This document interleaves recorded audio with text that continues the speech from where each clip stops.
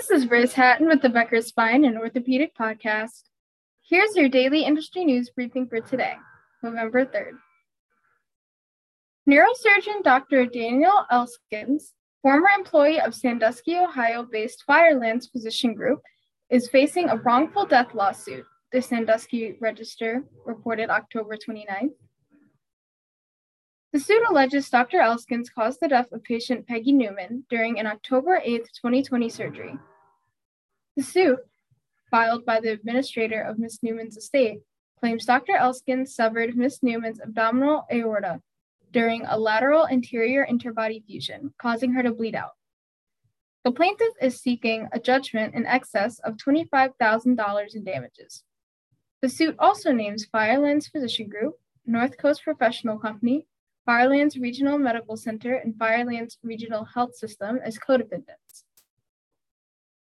Firelands Regional Health System and Firelands Regional Medical Center denied every allegation in the complaint, according to the report.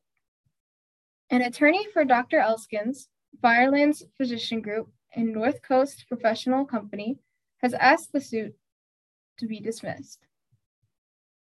Dr. Elskins was also recently named in a lawsuit that alleged he and another neurosurgeon performed unnecessary procedures and defrauded federal insurance programs while practicing at Walla Walla, Washington-based Providence St. Mary's.